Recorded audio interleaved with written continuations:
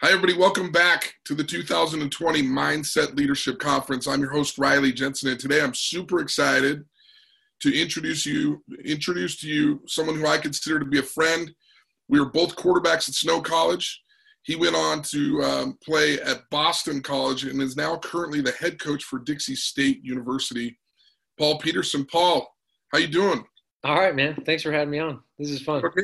You don't seem like the guy that'd be doing all right with like shackles on you and like keeping you quarantined. You were never the type of quarterback that could be held, in the pocket too long. You want to get out of there and make a play.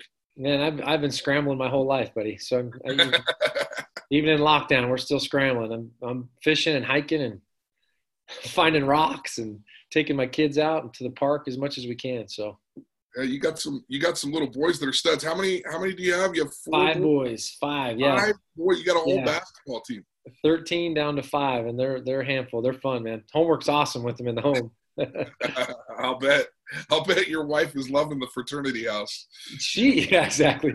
She actually likes she enjoys me home. We've got some good family time. There's some positives to this, and that's one of them is being able to hang out and be with each other a lot. But then you can only have so much of each other. But it's been a good time. Good. So tell us a little bit about you. Tell us about your story. You went to Bingham High School. You went to Snow College. Give us a little bit of a timeline of the things you did. I forgot to mention we were both, graduate assistants at North Carolina State as well. So we have a lot of common touches here. But just give us a little bit of a background, how it all worked out, where you went, where you've been, and what's going on now. So yeah, I grew up in South Jordan, went to Bingham High School. I'm one of 10 kids. I'm number 6 of 10. I had an older brother, Charlie, who played quarterback at Bingham and signed at BYU and played professionally after for a little while all over the place. But he was kind of the guy I looked up to and I competed against. I always wanted to be better than Charlie, And so going to Bingham as a 2-year starter, and I'm just a little guy. I'm barely 6 foot if I am 6 foot. And had an okay high school career, second team All-State, All-Region, those types of things.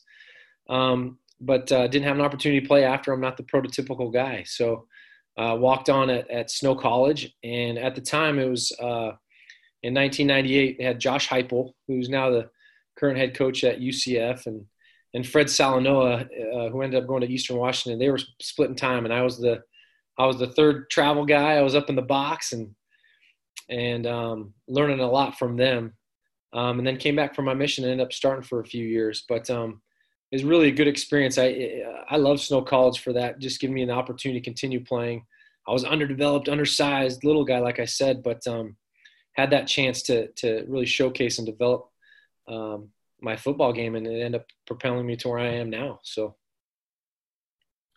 Yeah, so then you go to Boston College. Yeah. And if I remember right, you're at Boston College, and I remember everybody talking about Matty Ice even back then. I mean, he was a big-time recruit, and I think everybody thought he was going to come in and start as a freshman. And what did you say? Not so fast, my friend? Well, I don't know if they thought that Matty Ice was going to be the guy. So they signed me and him at the same time. So he's a freshman, and I'm a GAC transfer, so I'm older. Plus, I've served a mission, so I'm almost 4 years older than him. So I had that on him. He wasn't quite ready yet, developed yet, but you could tell he was a leader, super competitor. There was another guy that was the heir apparent. His name's Quentin Porter. He was all-Maine player of the year in football, basketball, just a stud. And so they needed a solid backup, and that's why they recruited me. And you talk about me not holding still. I was going to compete my tail off, and that's all I asked them for was, hey, just give me a chance. They gave me a chance.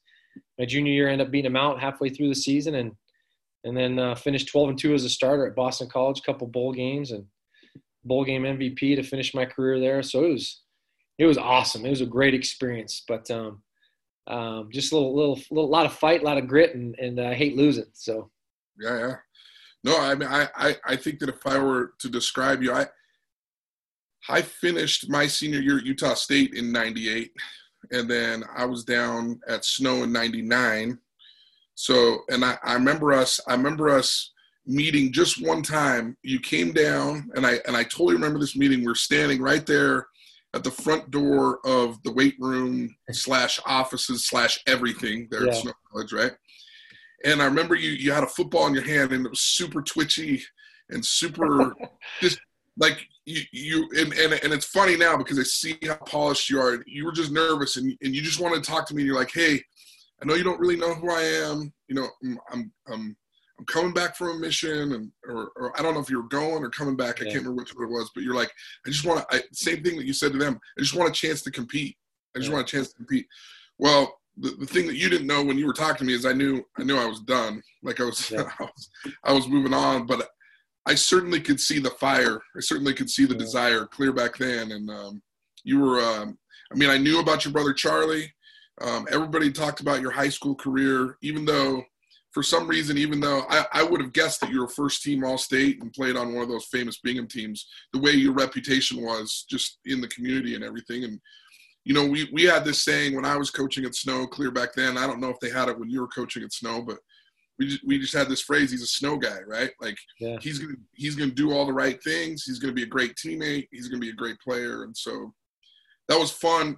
It's fun for me to think about where you were right then, just chasing the dream, right? Just hoping for an opportunity to now a successful head coach and just doing all kinds of great things at Dixie State. It's an interesting time down there, right? You're transitioning to D1 and you're going to be fighting and scrapping again. It never stops for you. Yeah, and it wouldn't have it any other way, man. You know, put the chips against us, making this jump, but they're definitely putting in some money for facilities and what we need to be able to compete with Southern Utah and Weber State. They're the top dogs in Utah right now, and so we're excited about that, being the guys coming up and being able to fight with them. So. Well, that's a fun thing. It's a fun thing to watch. You know, Dixie State go from a junior college to Division II. Moving up in Division II, then moving to Division I football and Division I sports. So that's an exciting thing, I think, for the state of Utah and just for players in the state of Utah that want an opportunity, kind of like you always wanted, right? Like I just want a chance to play. I want a chance to compete. Exactly right. And with what we have going on, the momentum we have on campus, like this is going to be the place to be. I mean, I was going to say no offense, but if they take offense, that's okay. But we're better. We're a better town than Cedar City. I mean, we just are, and we're growing, and we're better than Ogden. You know, and oh, now wait a minute. You're talking about my employer, man. That's okay. That's okay, man. You didn't say it. It's from me. But they've it's taken them a long time to get to the point where they are. I mean, they're the number 3 team in the nation. I mean, they built it the right way. They got a great head coach. Both staffs are fantastic, SU and Weber State. But we're going to catch them. And it's inevitable. And like I said, the momentum, the facilities, the funding that's coming in, we're going to catch them. And so it's a pretty cool transition to be a part of. So just transitioning a little bit to kind of the topic that we've been talking about with a lot of the other coaches, I don't want the dictionary definition, but what is your definition of mental toughness? What is it? What is that mindset that gets a Paul Peterson from South Jordan, Utah to Boston, starting for Boston College? What is that? What is it? How do we define that?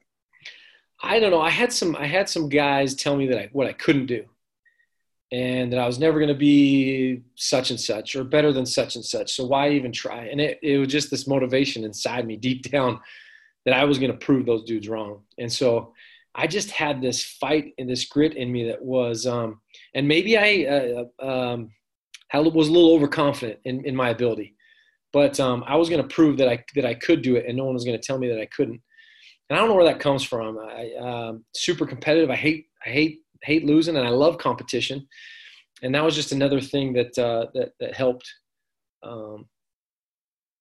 me. And I think growing up the way I grew up with a ton of siblings and didn't have too much money, you know, so we were scrappy and needed to be competitive, and just my older brother's pounding on me all the time in the backyard and just getting back up, you know.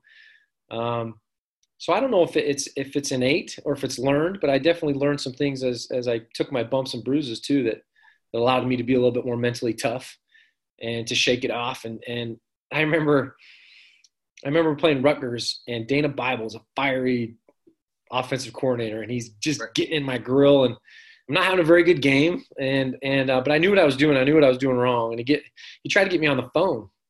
On the sideline after I threw a pick or something, laid down the middle, you know, one of the cardinal rules. And I said, no, I don't want to talk to him. And there's Matty Ice on the bench too, right? Just waiting for his turn to come in.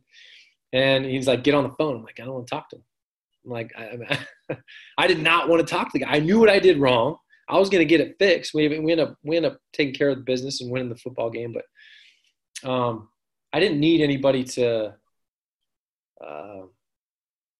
tell me what I needed to do. I already knew that, and I was letting myself down more than I was the coach or the team, you know. Right. And so I was accountable to them and wanted to make sure that I did my part to win that football game. And so I don't know. That's just a fun little blast from the past. But I'll never forget it. He was fired up, man. But so there's a lot of experiences, I think, as you go throughout your life that they kind of define who you are, and all of them add up. And the decisions that you made, it became easier for me when there was a hard decision to be like, okay, I got this. I can do this, right? And so I wonder as a young Paul Peterson if I would have been like, you're probably right. You know, I'm not that good. Or you're right. I'll probably never be as good as so-and-so. Where I would be, you know, that's kind of scary to think about. But those decisions really, really shaped me, and just to keep getting back up, get in the box, keep punching, keep swinging. I think I've never stopped, and I'll keep swinging too. Yeah. So. Interesting. When I hear you talking, I think of the phrase of Bill Walsh that, you know, champions act like champions long before they're champions, right? So somehow you put together some sort of a mindset or some sort of mental toughness that just said, like, I don't care what anybody says. Like, I'm going to keep doing this. I'm going to keep getting up. I'm going to keep battling. I'm going to keep proving people wrong. Yeah. And that's kind of a championship mindset right there, right? That's a fun thing to think about. It's funny because you know Ed Larson. Ed's the man, dude. I love it. I had the exact same experience with Ed. Ed would get pretty fiery with me, and Ed and I are really good friends. But I'll tell you this: when I was playing, it was heated every once in a while between us. And I remember Coach Salanoa coming and saying, he came down on the phone. We were down like 34-17 with like 2 minutes and 48 seconds to go in the game against Mesa. And he goes, I want to talk to Riley. And I go, Coach Salanoa, tell him I don't need to talk to him. I know what I need to do. I'm the one making plays around here. Tell him to do his job and call the right plays, and I'll make plays, you know. And I was frustrated because I think I was taking a little bit of heat, but there was guys that were dropping the ball. There was guys that weren't making, and I was like, this isn't a Riley problem. I remember just going, and we ended up winning that game in overtime. Really? We scored 17 points in 2 minutes and something seconds. That's crazy. But I remember that feeling, though, of like, I don't need you to go over this with me again. What I need is the ball back. Right. You know what I mean? Yeah. Like, I just need to get to my next series because I already know what's going on here. Like, I already know the problem. I already know what we need to do. Yeah. And Salanoa got real pissed at me, and I ended up getting on the phone. So you're a little stronger with it. I was playing with fire for sure. And then you remind me, we lost 2 games my senior year. We lost to Wake Forest at their place and to Pittsburgh in overtime. And then Pittsburgh ends up playing University of Utah in the Fiesta Bowl in 2004. I think that was Urban Meyer's 1 year.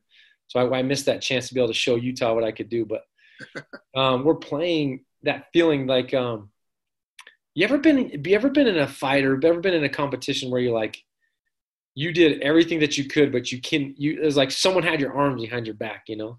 Like you just couldn't get it done, but you wanted to so bad, but it was out of your control, right? So we play Wake Forest, and the same thing. We got a 2-minute drive. We're down by 3. We missed a couple field goals in the dang game too. And I ended up taking a sack on second down. We got a 3rd and forever, and we just couldn't climb up. And I just remember being so frustrated after that game, like, give me some more time in this game, you know? Give me another shot at it, you know? Yeah. That just reminded me of that fight, that competitiveness. Well, that's a little bit what I talk about in the mental game with people is when you're frustrated or when you're feeling like your arms are tied behind your back and you just can't use the word yet, you know, like that calls time out, and it actually puts more time on the clock. It adds chapters to your book because we're a work in progress, right? Like, you know, I can't remember who the guy was that had the quote that said, you know, I've never lost a game. I just ran out of time. Yeah, right? Yeah. Like, that's kind of what you're saying. Yeah. And I think my personal opinion, and I loved your definition and what you were talking about. My personal opinion is mental toughness is that quarterback that's played terrible all game. It has not been his best game. He's down by 4 with like 3 minutes to go. So he has to score a touchdown to win the game. And somehow, some way, with his legs, with a bootleg, with a couple of nice completions, he figures out how to win that game for his team, even when things have been going wrong all day. So that's mental toughness to me, because you have to be able to have some of that. And I know you had it. I've seen highlights of you at Boston College and Snow College, because we were part of a pretty good fraternity, right? Like, from 2 quarterbacks before me, there was a kid named Chad Fartheringham that went to Pacific. Joe Borich went to Memphis. I went to Utah State. Then you had Salanoa and Heupel that went to Eastern Washington and Oklahoma. And then there was you at Boston College. Am I missing one in between there? I think Casey Rear. Did Casey Rear play in '99? He played at Southern Utah. So there was a run there of about 9 or 10 quarter. I was always watching. I was always like, sweet, man, these guys are keeping it rolling. They're keeping it rolling. They're keeping it rolling. And so you were feisty. You were that quarterback that, you ran out of time in that Wake Forest game, But it's probably true. If you had just a little bit more time, you might have figured it out. And I think that's mental toughness, is that mindset that, like, I'll figure this out. Like, we'll get this done. Somehow we'll get this done. Do you think your definition of mental toughness, or do you think the mental toughness of athletes over the years, that might be 2 separate questions, has changed? Yeah, I think so. I think you try to put them in, as a coach, you try to put them in situations where they can develop it. I mean, that's what you got to do. So when it's hard, they don't fold, but they expect it and they're going to rise to the occasion. I mean, it's got to be a mindset. You got to earn it. You cannot, in this world right now, a lot of things are given to people. It's instant gratification. I can find whatever I need to on a click of a button, a couple clicks, whether that's good or bad. I'm going to get that D1 scholarship. Some of these young kids, they don't realize that it's not about a clip that's going to sell them. It's a consistent process of working hard all the time towards your goal. I worked my tail off. Even though I was a little fart, I knew I had to be strong in the weight room. I mean, I didn't just show up and play games skinny and small. I gave myself every advantage I possibly could, whether that was putting good things in my body, not bad things, and getting the rest I needed. And like I said, living in the weight room every day just to give me that chance. And all the other things worked out. You prepare, you work hard, and then when you're in a situation, you get your opportunity, then you make it happen. I think some young people just kind of want to show up and think it's going to work out for them. It's not how it works. How do you develop mental toughness? I mean, you're putting them in situations like what? What does that mean? Yeah, you put them in situations where it's uncomfortable, where they can grow, right? So, for example, in our practices, we're going to do a goal line stand. A defense wins, offense, there's going to be a winner and a loser. Someone's going to sting a little bit after practice. We're going to do a 2-minute drill or a red zone drill, or and go over all these situations in practice. And we always want to tell them what it looks like. Hey, this is what toughness looks like. Hey, remember that play in practice where he got blocked and he fell down, and here's the clip and he's chasing down the guy on the backside. We want to show them exactly what it looks like in everything that we do. We talk about these leadership principles of toughness and hard work and trust and accountability, and we're always putting those 4 things in front of them, and it encompasses a lot, those 4 words. But just putting in those situations where they can stretch and grow, and then when it doesn't go their way and they're acting a certain way, be like and correct them and give them the correct coaching so they can learn from the next time. That's awesome. You talked a little bit about consistency. Do you think that plays into mental toughness? Absolutely. Well, it just gives you the confidence. So you can go back to your training when it's hard.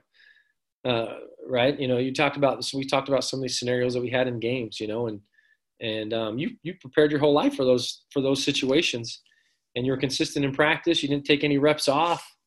You studied the film. You knew what you were going to expect from the opposing team, and so it was just you executing your assignment, and you had that laser focus at that time because you'd earned it. I used to say this all the time to players, but I have to make sure that I know they're hard workers because, like a good power word for somebody is like trust, meaning trust your training, trust your coaches, trust your teammates, trust.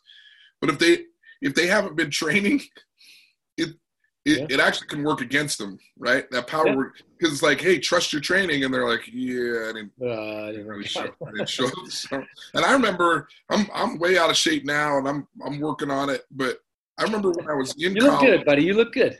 No, when I was in college, though, I felt like I worked hard or harder than anybody on our team. And I remember a couple of times feeling really tired in the fourth quarter, or just feeling like, ooh, man, I got to get out there. I got to find some energy here, and thinking to myself, well, there's no way these other guys aren't more tired than me. Yeah.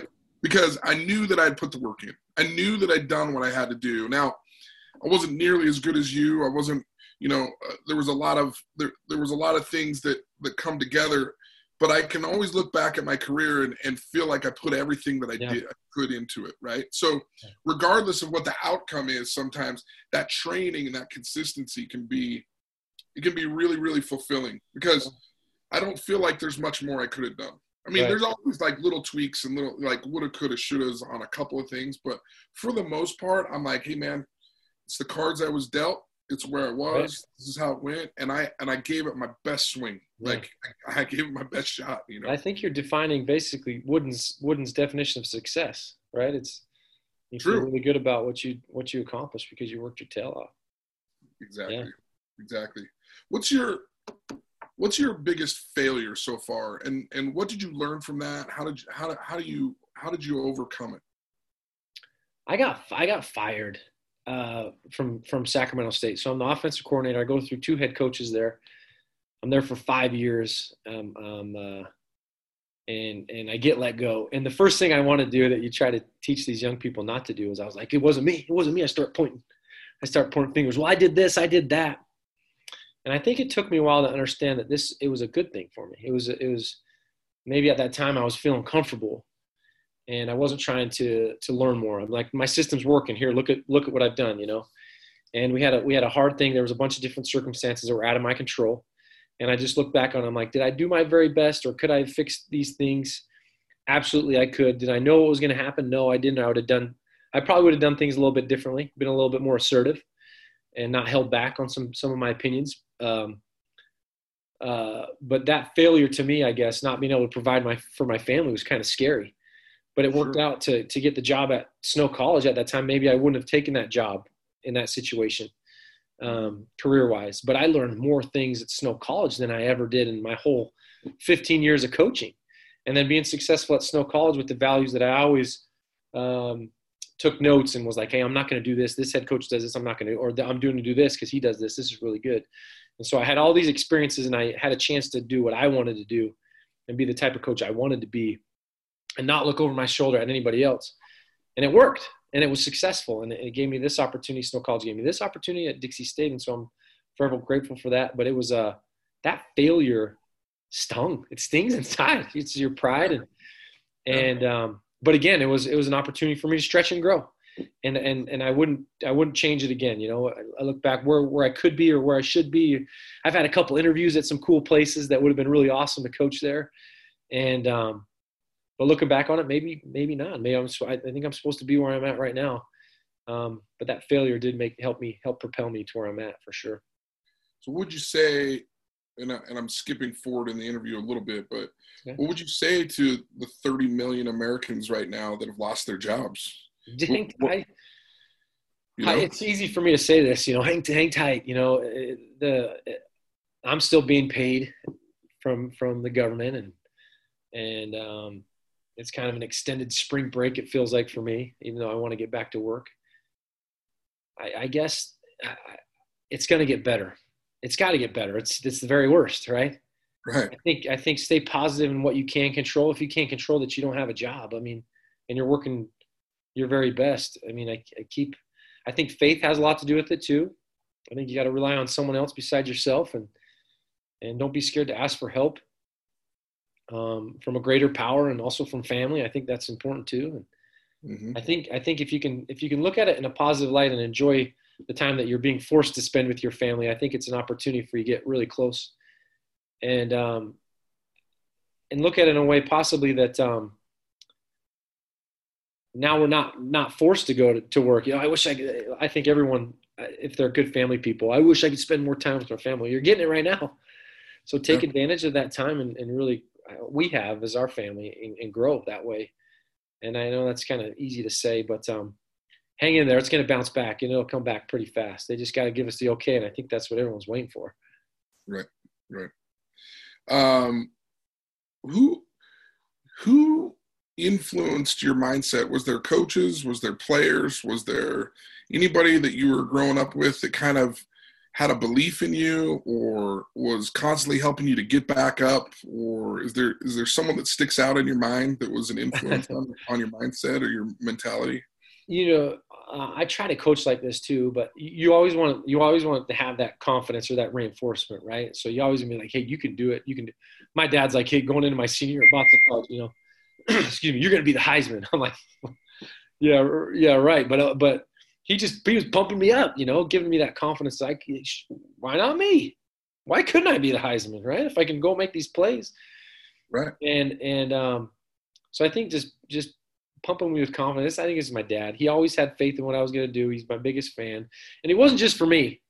Of 10 kids, I felt really special because he came to every one of my games. But Tom Peterson came to every one of his kids' games and watched his daughter cheerlead and whatever. And he's an all-time guy, man. He loved his kids and showed us, and he really gave me that confidence that I could accomplish that. Why not? Yeah. Did you, as you were moving up each level, I mean, was it always a thought that you were going to play pro or that you could play pro, or did it develop later? No, I think when I was done at BC, I got beat up. I broke a couple bones. I broke my leg. They put a rod in my leg at my last game, our bowl game. I'd broken my hand 2 games before, and actually Matt Ryan came to start our last game. If we win, we're playing Utah, and he had a terrible game. He stunk it up. So we ended up losing to Syracuse and have to play in the bowl game while I'm sitting on the sideline. I come back and got a big knot on my hand. And fourth quarter, I'm rolling out, had a pretty good game. The ball slips out of my hand. I scoop it up, and the defensive end catches me from the backside, and I break my leg. And so I like to use this as an excuse, but I wasn't the same after that. And I lost I lost a little bit of a step, and I didn't have a little bit of a step to lose to be able to compete at that high level. Yeah, but in your mind before that, somewhere you were thinking, "Hey, man, I might have a shot." That's something I just didn't control. If I knew if I had an opportunity that I was going to give it my very best. Yeah. I ended up playing in Canada for the season, and some other situations worked out where I ended up getting released halfway or 3/4 of the way through the season. Yeah. But again, just to be able to say that I played professionally was pretty cool. My goal was to get my school paid for and just to keep playing as long as I could. Now these opportunities, I coached this kid, Garrett Saffron, at Sac State. He broke a bunch of records. The dude's played in Austria. He's played in Germany. He's played his second year in Japan. He's played in Italy. I mean, if I had that, I would have done that. Shoot. Yeah. Those were opportunities weren't presented at the time, but I just remember everything was, for me, like I remember I grew up in Logan until I was like 13 years old, and then we moved to Salt Lake. But I was just like, man, if I could play under the lights at Logan High School, that would just be. And then I got to high school and I was playing at Cottonwood, and I was like, man, if I could just play anywhere on the next level. And then I got to Snow, and then I was like, man, if I could just play on a Saturday afternoon at Snow College and run this team. And then I got to Utah State, and I was like, man, if I could just start this game against the University of Utah under the light, like my life would be complete. And it always just felt like it just kept building from there, right? And it didn't get to where I wanted it to go, but I don't think I really thought about the NFL till I got to Utah State. It wasn't even like, and even then it was just kind of that was like, okay, if that happens, that's great, but I got to make sure I'm ready for the game plan this week, because it's what have you done for me lately again, right? And so that was same way. I was just wondering what your mindset was. Those people in the NFL and the NBA, these guys are genetic freaks. I mean, I can't make myself 6'3", I know, but you were pretty freaky in some ways. I might have been ahead of my time a little bit. Now they got Russ Wilson out there. I know. And these guys creating out of the pocket, giving defenses a hard time. I was more towards that type. I mean, Yeah. I was under center pro style drop back. I mean, I couldn't see over my dang old lineman, you know. So the zone read, the RPO stuff, man, I would have loved that as a player. Especially, was it the Big East when you were playing there? Yeah, Big East, yeah. Yeah, I mean, you got 6'7", 6'8", right and left tackle. Oh, yeah, man. My whole offensive line played in the NFL. A lot of guys for multiple years. First-round draft choice, second-round draft choice. It's fun. Yeah, some good players. So if you could – if a group of your peers were sitting here with us and we were – you know, and I'm talking about like maybe high school and college guys that you played with. That fill in this blank. Paul will be successful because he blank. What do you think they would say? I don't know. You got to ask them. What do you think is that characteristic that's made you successful? I'd like to say that maybe thought I was tough, you know? Oh, that'd be cool. That'd be cool. That would be cool. That's ultimate, you know? He's a tough guy. He got back up. He'd fight you. He wouldn't back down, you know? Maybe they'd say that. I don't know. I like that. No, I mean, I'm just asking what you think they would say. I could go interview him, but I'd rather interview you. I don't know. One of those tough questions, like, what do you want him to tell you when you're dead? You know, I don't. It's a good point. He's a good dude. That's what you want. He's a good dude. He cared about his family and he worked hard. That's what you want everybody to say. Like Tom Peterson. Like Tom. Tom's the man, dude. Right. I got to meet Tom now. Now that he's awesome. He's an all-time guy, man. Next time I see you, next time I'm down there, I'm gonna have you introduce me to Tom. We'll get you. Okay. I got to come see one of your players play this year anyway. Last question here. What advice would you give to yourself 15 years ago? What would be the one key advice or key piece of advice you'd give yourself that would help you to get to where you are now and make it a little bit less painful maybe than it was? I think it'd be like, you're good. I think you're good. Just keep doing what you're doing. And I don't have any regrets, really. I mean, hopefully I've lived my life where I've done that. I think I have. So I think I'd just say stay steady and trust the process, and you're going to be just fine. I think that's what same things you tell your players. Yeah, just keep working, and there's no substitute for it, and it'll work out. It'll work out for you. Yeah. Well, awesome. Paul, I really appreciate you taking a little bit of time with me today. Hopefully your players will all watch this and take notes about their gritty old ball coach that they have down there. But I can just tell you this from the 30,000 foot level, looking at you and watching your career, it's been fun for me to watch. For some reason, I feel a kinship to some of these Snow College quarterbacks that were there before and after me. And I'm grateful. Well, the thing is, you know, and I know what you went through. You know what I went through. It was you versus everybody there, and you had to prove it. And no one realizes that there was so little resources to help you be successful. It was just like you just went bald, man. That was my funnest football, was at Snow, man. Dude, my funnest football was at Snow. Yeah. And I tell people all the time that it reminds me of Snow College reminds me of Rocky III, where Apollo Creed takes Rocky back to where Apollo Creed came from. Yeah. And like everybody in the boxing room and the weight room there, it's all broken down. It's stinky. It's old. It's dingy. And they're all looking at him like, what are you doing here, man? You're a freaking soda pop kid, you know, because everybody at Snow College was hungry. I can remember there was 45-pound dumbbells. Like there was only one that was not broken. You know, there wasn't even two when I was there sometimes. Yeah, exactly. And nobody complained. And then I get to Utah State. We have this nice weight room. We have and everybody was complaining. Yeah. Oh, we don't have this. You compare yourself to other people. Yeah. And I was just like, man, if you don't even know what bad is, you have no idea how nice this is. Like, you know, I mean, I couldn't believe people were washing my shirt and my shorts. Exactly. I don't have to do that. Yeah. I just throw it in this locker and it gets taken care of. This is awesome. Exactly. You know. So, well, I appreciate you. Good luck to you and your family. And take care of those 5 fighters, man. Those guys. I love seeing those guys. Those guys are pistols like their dad. So you're the man. We'll talk to you soon, and good luck to you guys this fall. Thanks, man. I appreciate it. Okay, man. Take care.